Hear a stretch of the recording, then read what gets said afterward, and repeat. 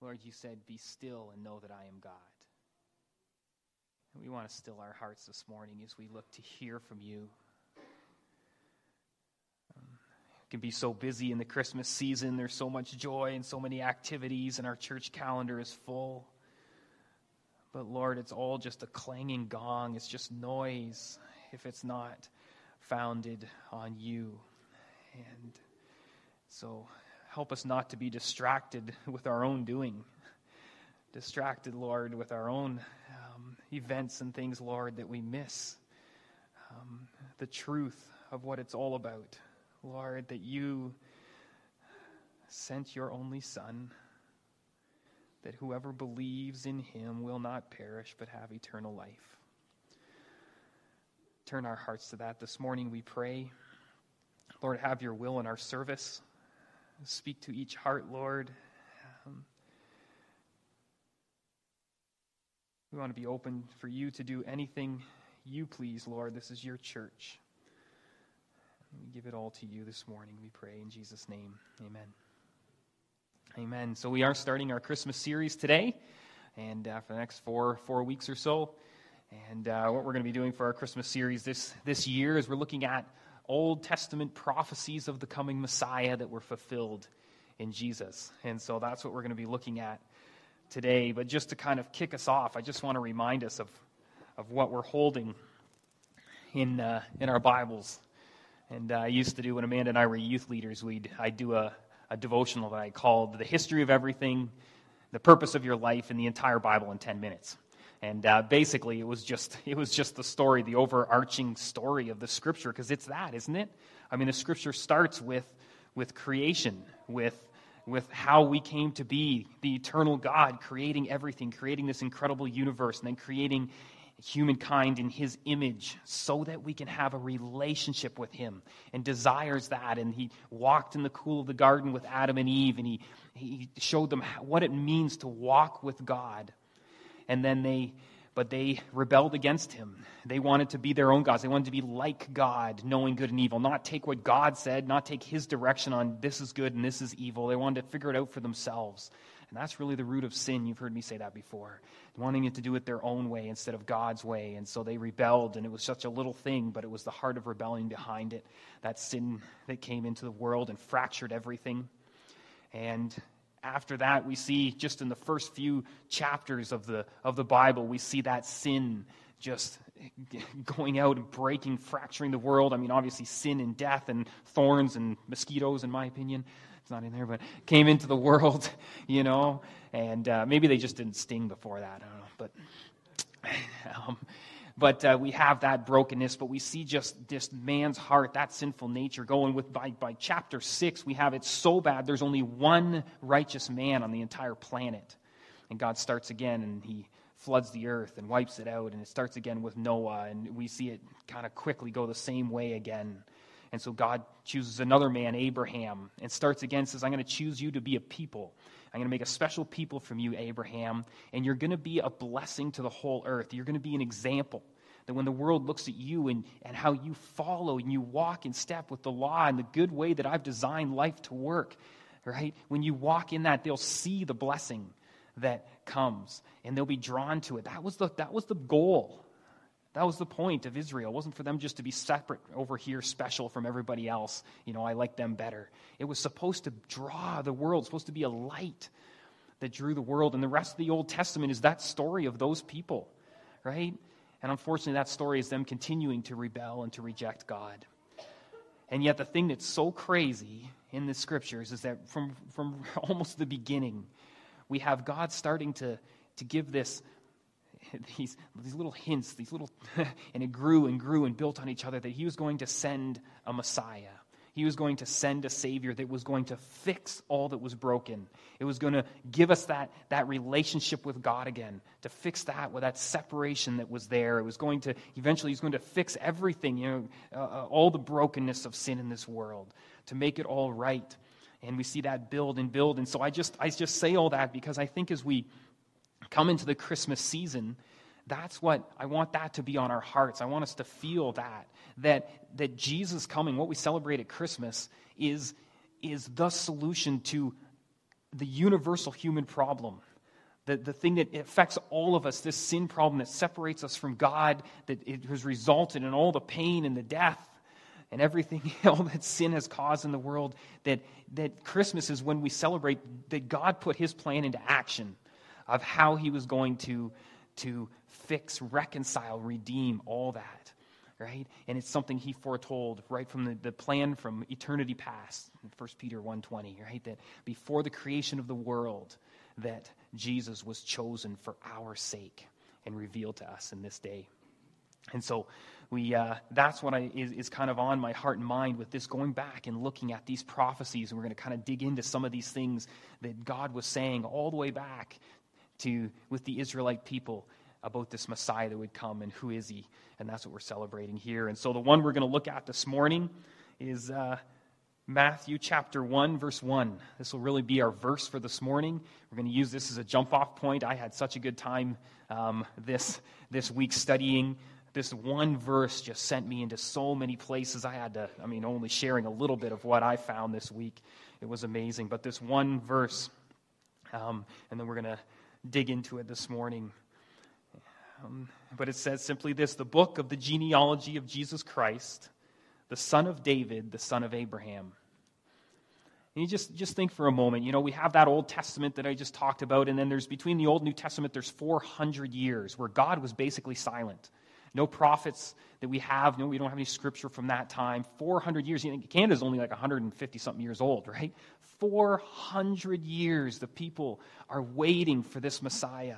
The angst building. And on top of that, they're an oppressed people. They go from under the Assyrians and the Persians, the Babylonians, and the Greeks, and then the Romans, right? They're just one empire over them after another, taxed and poor, and right? And so their hope, like the Advent messages for this morning, their hope was this coming Messiah. That's what all their hope was in. Waiting and waiting, right? And what we have, the difference between the Old Testament and New Testament is that. It's the coming of that Messiah, right? That is what defines the New Testament. It's the Messiah comes, New Testament starts, right? And I just think I want you to put yourself back to being one of those gospel writers, right? Matthew or Mark or Luke or John, right? Matthew, what we're looking at here, was one of Jesus' disciples. And if you were going to write down the message, you wanted the people to understand that the Messiah had come, right? You get the privilege of being the one that God chose to write down for all time after that, how to announce the birth, the coming of this Messiah, this Savior that had been predicted. And this is how Matthew started his gospel. This is how he wanted to break the silence. And I just thought, this is kind of at first it kind of seems like an odd way, doesn't it? The book of the genealogy of Jesus, and then a bunch of names for the next 16 verses, right? Mentions two of them, son of David, son of Abraham. Starts with a genealogy, right? And so I think sometimes we take that as just, okay, he's going to get some facts out of the way, let's get you a little brief intro, prologue almost, but that's not it at all. I think this genealogy, what it's shouting to us and to those who read it first, is that Jesus is connected to what came before. There's a history here that he's fulfilling, right? He's not, you think of so many other religions in the world, they raise up some great man, but he just happened to make a name for himself in life, right? He was born of whatever, but Jesus is the one who fulfilled the prophecies before. He was long foretold this Messiah that would come. And so Matthew starts here and he says, look, this is the genealogy of Jesus Christ. Jesus Christ. That word Christ, some of your translations might have Messiah. How many people have Messiah in their translation? This is the test who actually has their Bible open. Yeah. But how many? We got a few hands there. If you have Messiah, what was that one? I think that's like NLT and NIV, I think, are Messiah. And then Christ would be like King James, ESV, a number of others. So anyways, and that's because it's the same word. One's in the Greek, was kind of the Hebrew root, the other one's the Greek root, but it has the same meaning. It means anointed one. Right? And that's the meaning of the Messiah. And so right off the bat, Matthew's going, this is the genealogy of Jesus the Messiah, Jesus the Christ. Okay, he wants us to know right off the bat, he is that Messiah that the Old Testament talks about. And this meaning anointed one, so that word was actually used for other people in the Old Testament. So other people who were anointed, like priests or kings, right? And just that reference there, 1 Samuel 24:10, actually we touched on it in the prayer meeting this morning. That's when David's in the cave and he's hiding from Saul, and Saul comes in and is like, you should kill him. And he's like, no, I won't raise my hand against the anointed one. It's the same word. It could have been translated against the Lord's Messiah, okay? But they translated anointed one because they know that that's the context. Saul has been the anointed king, right? But just so you know, that's kind of the way, that's the word. But it grew from that, and it became so much more that God started to reveal that there was going to be the Messiah coming. There was going to be the Christ that would come. And by the time of Jesus' day, okay, by the time of Jesus' day, Jewish rabbis had found about 456 references to the Messiah that they'd identified in the Old Testament. And so by Jesus' day, they're already waiting, right? They already know that God's saying there's something more here, right? There's the Messiah. And we see this from, for example, when the Christmas story, and the wise men come to Herod, and they're like, where's the king of the Jews? And then what does Herod do? He goes and asks his scribes. And what do? They go to the scriptures, to one of those prophecies. They knew this is a prophecy about the coming Messiah, and they knew right where to go. And they go, oh, it's Bethlehem, right? That's just one example of these that had been, these passages, these Old Testament prophecies that predicted the coming Messiah. Psalm 2:2 is another one. It's quoted. We know it's about Jesus because it's Acts 4:26, just to give you an idea. And so we have, Matthew starts with, Jesus is the Messiah. He is the Christ that was foretold. And then he's going to go in to prove it. And basically his whole gospel is proving that Jesus is that Messiah, is the Christ. And the rest of this genealogy, the rest of the Christmas story, if you look at it through that lens, you'll see that that's the purpose of the things that he includes in the Christmas story that Matthew records, or Luke, right? They put it in there because the whole point is that it would prove to us, we would know that Jesus is that Messiah that was foretold in the Old Testament, prophesied of. And so that's what we're going to dig into this morning. He highlights these two, the son of David and the son of Abraham. So that's what we're going to kind of dig into. These are the two prophecies in the Old Testament that Matthew wants us to really zone in on here. So we're going to do that. The first one's the son of David. And then in the genealogy, he kind of proves how Jesus is from the line of David. But there's actually a number of references about the Messiah coming from David, the line of David. And it comes all the way back to 2 Samuel 7. 2 Samuel 7 is where God actually makes a covenant with David while David's still alive. So David has established the kingdom. He's living in Jerusalem. He's built his palace, right? And he calls Nathan the prophet, and he says, Nathan, God has made our land secure, right? We're now dwelling in security. We have the Jerusalem is our capital. He's like, but there's something wrong here because I'm living in this palace and God's still living in a tent, the tabernacle, right? And so he wants to do something, he wants to honor God for all that God has done for them as a people. And in response to that, God, through the prophet Nathan, gives this promise to David. And he says this is 2 Samuel 7:16. "And your house," speaking of David, "and your kingdom shall be made sure forever before me. Your throne shall be established forever." And so he makes this promise to David. Now, you can just imagine if you're David, if you're a king back then. I mean, he's been doing his best to follow God, to honor God, right? God has used him mightily. The land's been made secure. God's been faithful, right? And so he's got a good kingdom. But to be given the promise that your kingdom will last forever, I mean, as a king, you'd be like, wow, that is one big promise from God, that my kingdom will last forever. And so, no surprise, David grabs onto that. This is later in Samuel. David's just doing this big song, and he says, "Great salvation he brings to his king and shows steadfast love to his anointed, to David and his offspring forever." This is just part of, right? So David, you can see he's holding on to this promise that God has given him, that his kingdom will last forever. His descendants would be on the throne forever. But there's a problem that comes up, and that's because within 2 generations, there's already issues with this. At the end of Solomon's reign, Solomon starts to reject and starts to follow idols. And then right after Solomon, so the grandchild, next that generation, 2 generations from David, the kingdom splits. And there's 10 kingdoms in the north called Israel and 2 in the south called Judah. And the 10 kingdoms up north aren't ruled by one of David's line anymore. So you still got Judah that has his bloodline ruling it, right? But already you're starting to see this fracture. And that goes on for a number of generations. But Israel and Judah continue to rebel against God and worship idols until it gets to the point, and there's prophets God sends that says, warning them, turn back. Don't worship idols, come back, or else God's going to send judgment on you. And they don't listen.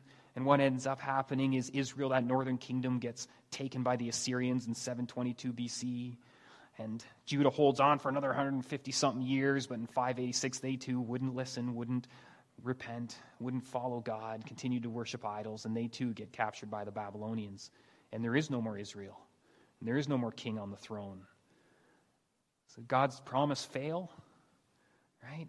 How does God's promise endure in that moment? Well, we start to see that promise was so much more than just David's bloodline. It was more than just, that promise had more to do than just that there'd be a king of that piece of land there in the Middle East. It was so much more than that. And we see that through these prophets. We're going to look at a couple. The first one is Hosea. Hosea was a prophet in Israel. That's the northern kingdom. Right around the time, he was there when Assyria conquered it in 722, okay? He was called one of the last prophets for Israel, the northern kingdom. He was the one warning the people, you stop worshiping idols, turn back to God, or else the judgment is coming. And he was there when that judgment came because they didn't listen. But look at what God prophesied through Hosea to those people that were being led away into exile. Look at what he says to them.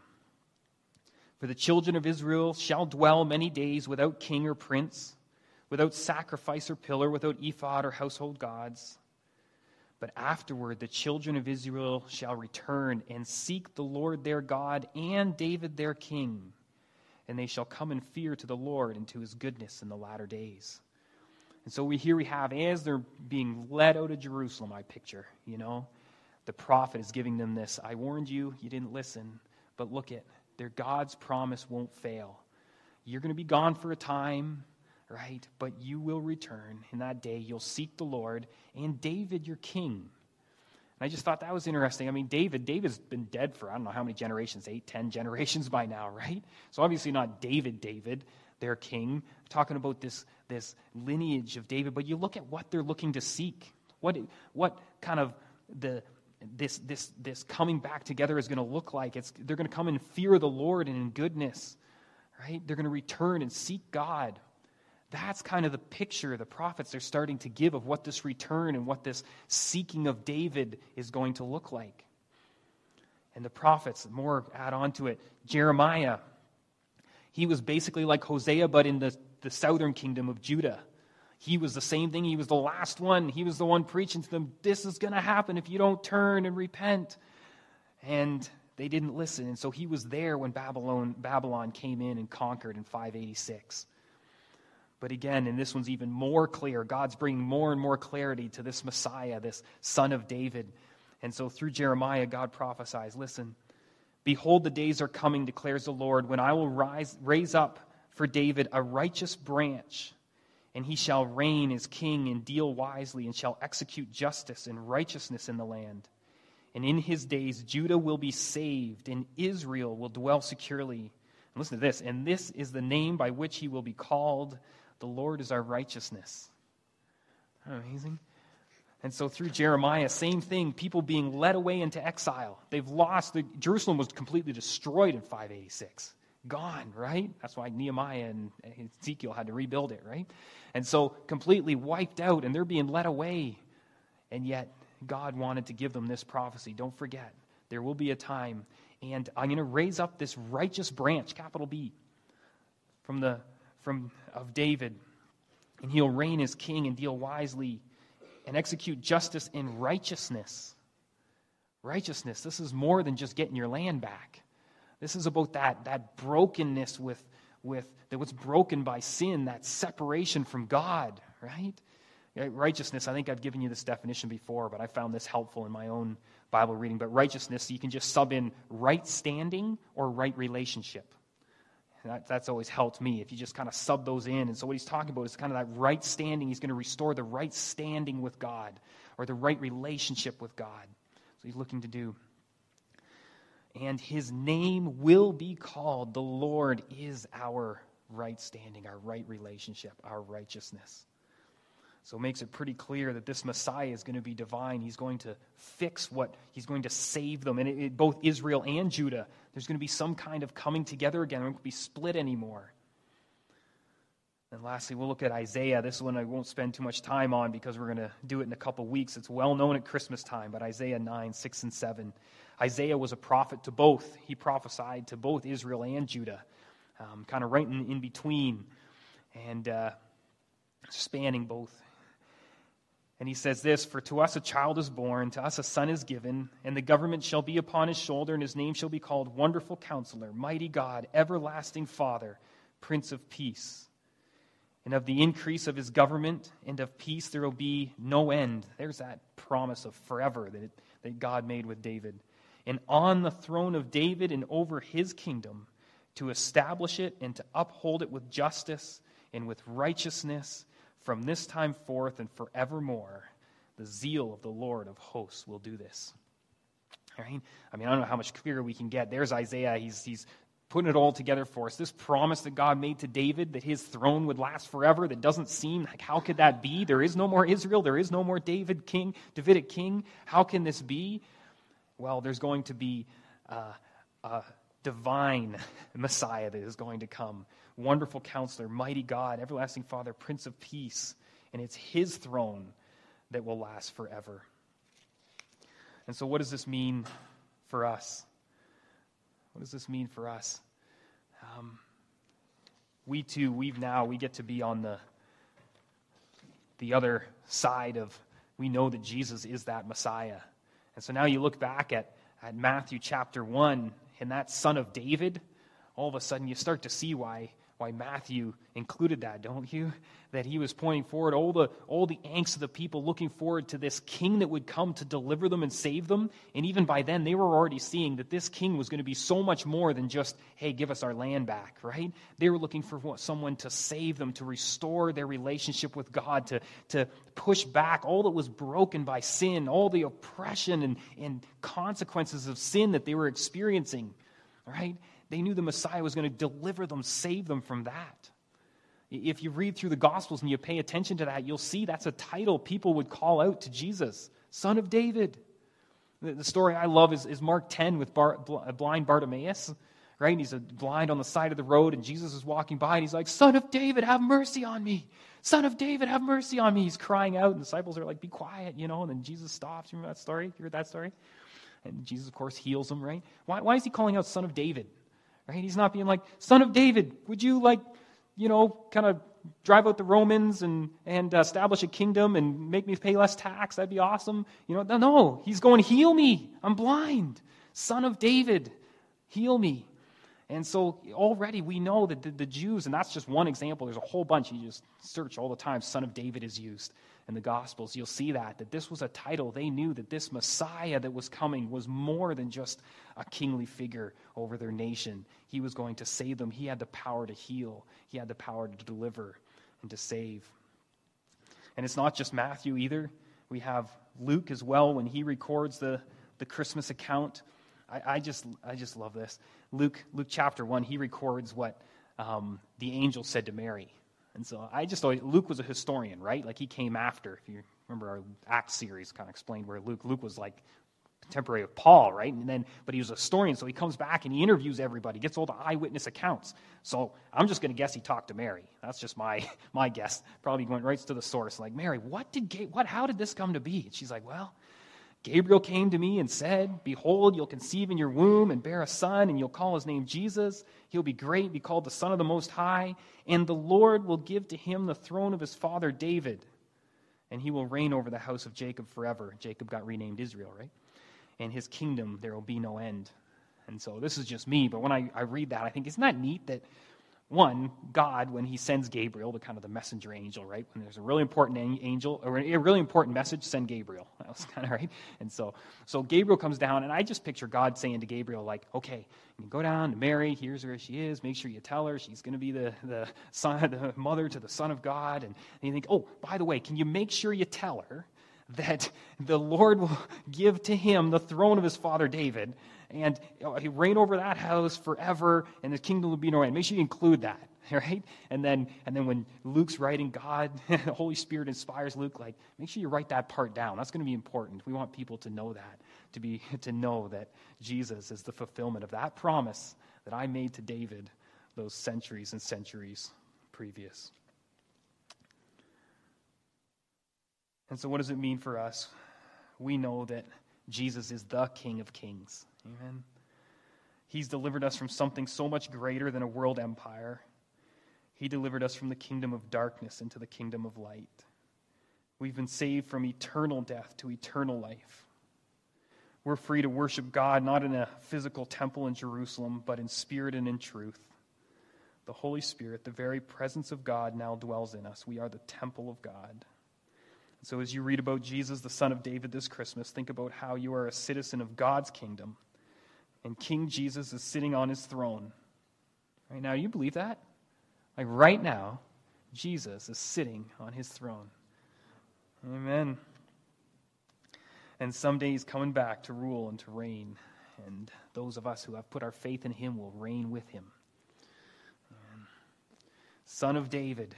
So much there, so much more. You can do your own study. Keep going. You look that up. And Son of David, son of Abraham. And so this is the other one he mentions, and the genealogy proves it. The Messiah not only would be in the lineage of David, but he would also be a son of Abraham. And this goes back to that, one of those first covenants God makes in Genesis chapter 12. And says, now the Lord said to Abram, because he hadn't been named Abraham yet, go from your country and your kindred and your father's house to the land I will show you, and I will make you a great nation, and I will bless you and make your name great, so that you will be a blessing. And I will bless those who bless you, and him who dishonors you I will curse, and in you all the families of the earth shall be blessed. I love this. I think we're familiar with that covenant promise, right? And from that comes the nation of Israel. But I think, don't miss that part I highlight at the end there. That was the purpose of it, right? The whole point of getting Abraham and making him into a great nation and blessing him was so that the rest of the ethnos, is the word there, the families of the earth would be blessed, right? That was the goal, was that Israel was supposed to end up blessing the whole world, right? And it wasn't that they were supposed to be taken apart and set aside as something more special, but they were supposed to end up being a blessing, an example, a light. And we see this as we go on into the New Testament. This is from Galatians chapter 3, verses 7 and 9. Paul explains it for us perfectly. He says this, know then that it is those of faith who are the sons of Abraham. Right?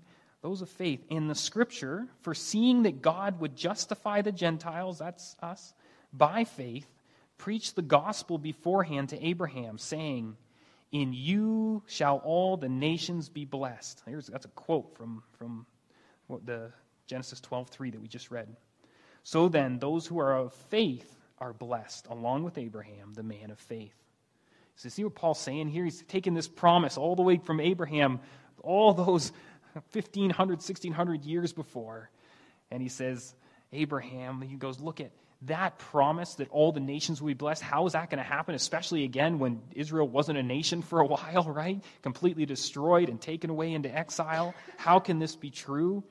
Well, he shows us that it's because of what Jesus did. When Jesus came and opened up the way for all of us by faith in Christ to become sons of God, that is the blessing that God was promising to Abraham. That is how we, the other ethnos, are blessed by the covenant of Abraham through the Israelite people, because Jesus, the Messiah, came through the Jewish people. And that's how we are. The other thing I just thought was, sidebar, super interesting. I never noticed until I saw this verse, but the gospel beforehand He uses the word gospel. And I thought, usually we think of the gospel, we think, well, the gospel is, John 3:16. God so loved the world, he sent his only son, that whoever believes in him will not perish but have everlasting life, right? That's kind of what we think of, death, resurrection of Christ, right? To bring us salvation. We think of the gospel, but here the gospel was preached to Abraham. And I thought, that's kind of neat, right? It just made me kind of rethink it, because the gospel, I don't know if you know where the word comes from. So the word, it's not like the biblical writers made it up, right? They took a word that was used in society, and what it was used for is when Caesar or a king would conquer another territory, they'd send out a gospel proclamation to say, look at, so-and-so has conquered this territory, he now reigns over this area. Send out a proclamation, okay, a gospel. Send it out, let everybody know, he's this person's king and he reigns, right? And so the Christians went, that's a great word to use for Jesus. He's king and he reigns and he's conquered all. And so they took it, and it's what we use it to apply now. And so that's what this is saying, right? That God to Abraham showed Abraham that this Messiah that would come would be the king that would reign over all things. And it was fulfilled in Christ, of course.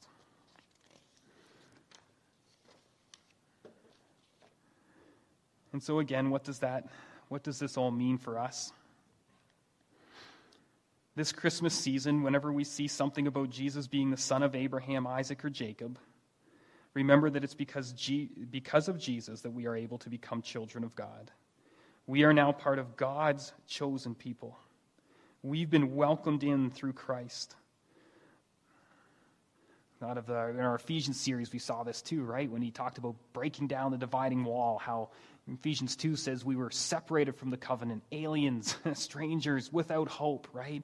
Then Christ came in. He broke that separation, brought us, made two into one. Same picture.